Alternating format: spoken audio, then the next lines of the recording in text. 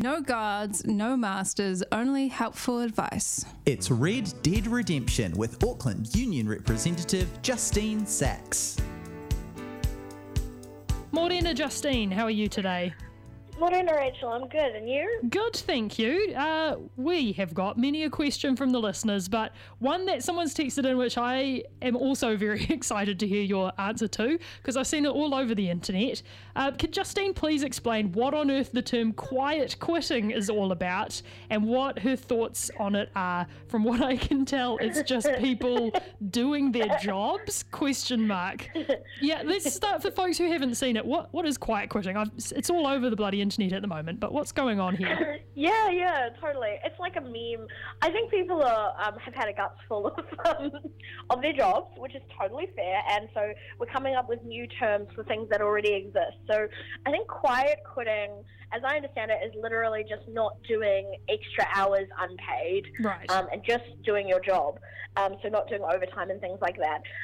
In terms of my thoughts on it, like, I'm glad that people are thinking about, you know, all that unpaid labor that loads of people do as part of their job, and, you know, like that going the extra mile, because it is actually like that's wage theft. So I'm kind of glad that people are kind of becoming more aware of it. You really shouldn't be doing more than your job. You are paid to do something. Do not go over that. I guess I find it kind of funny in a way, because we have a term for that in the union movement, and it's actually like, you know, if you're going to do a partial strike, we call it work to rule. And it means, like, you literally, yes, it is, as it says, quiet quitting. but it's like, it sometimes can be a partial strike. So say you're like a healthcare worker, a work to rule strike, or I guess quiet quitting, would be that no one does overtime. Like, no one says yes to doing any overtime. Right. And so that's a good way to put pressure on an employer to, you know, give a raise to the people or things like that. So quiet quitting, not a huge fan of it, to be honest.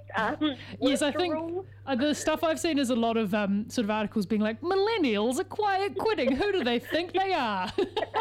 Yeah, so that feels like a new, you know, like Zoomers and millennials are ruining unpaid labor. Anyways, so yeah, you don't need a quiet quit. Let's just park that. Let's not call it that.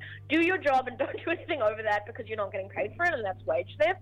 And the cooler term is work to rule, I think. Yes, the hearty union term, work to rule. Yes, we like hearty that. Union rule. Well, that's answered it for me. I hope it's answered it for the texter as well. Definitely one I've been seeing pop up on Twitter many times in the last few weeks.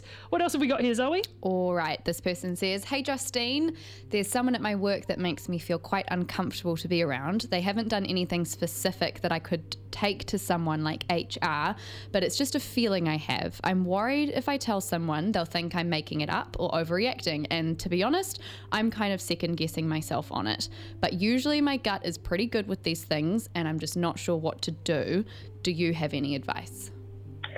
Well, firstly, trust your gut. I think, you know, as you say, you know, if your gut's saying something, you don't second guess yourself. There's a reason that you're having those feelings and thoughts, right? In terms of what you can do about it, if there's anybody at work that you do trust, I might have a chat with them just so they can keep an eye on you and look out for you. So that's just one thing. Like, I don't think it's like either do nothing or talk to HR. I think there's quite a few things, I guess, in the middle of that we can look at.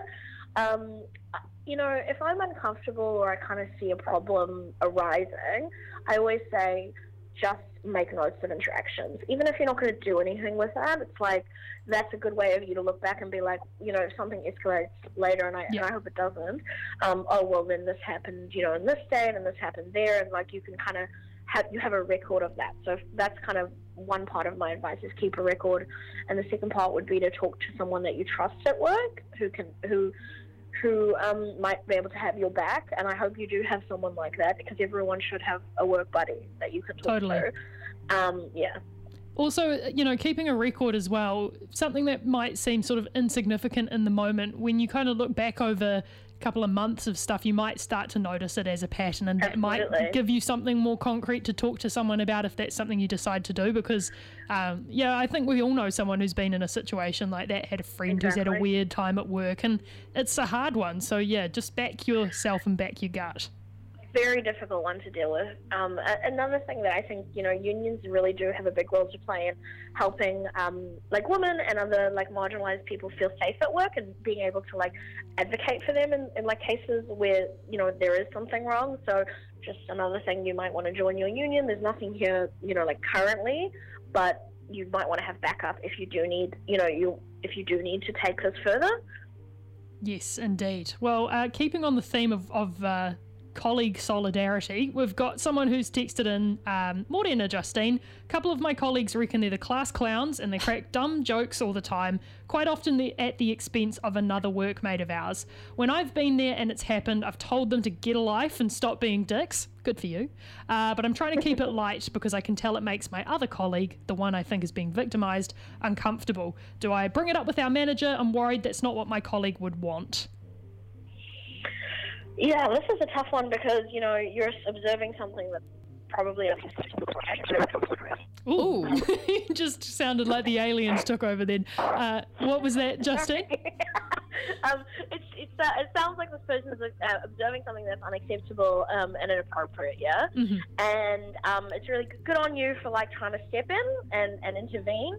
I think this is a thing where I might talk to the person who's being victimized, not in a, like, heavy way, just saying, hello, like, I'm not comfortable with this. Are you comfortable with this? Kind of, like, I would just want to talk to them and mm-hmm. give them space to kind of know that you're, they might know that obviously you've stuck up for them, but maybe just have a chat with them about it as well. So just kind of gauge how they're feeling. In terms of the manager, to be honest, like, if I there's kind of like an old adage, like, see something, do something, and I guess I want to send to what the person wants, like the person who's at the kind of, receiving end of this wants. But at the same time, I might be like, have an informal discussion with the manager, like, hey, I'm just noticing this. Like, you don't need to do anything, but maybe you also need to just keep an eye on that, and maybe have a more general word to them about, like, what's appropriate and not appropriate in the workplace. So it doesn't have to be, like, specific to this person who is on the receiving end, but, like, in a more general sense. Yeah. Totally. Well, that's good advice. Thank you very much, Justine. And thanks to those of you who sent those questions in. We appreciate you taking the time to do that. As always, 5395 is the text number, or you can DM us on 95BFM_breakfast on Instagram and ask your questions there for both union things with Justine and renters things with Celine next week. And we'll put all the links in the podcast. Have a great rest of your day, Justine. We'll see you soon. Cheers, you too. Bye. Yeah, take that, the man. Red Dead Redemption with Auckland Union representative Justine Sachs.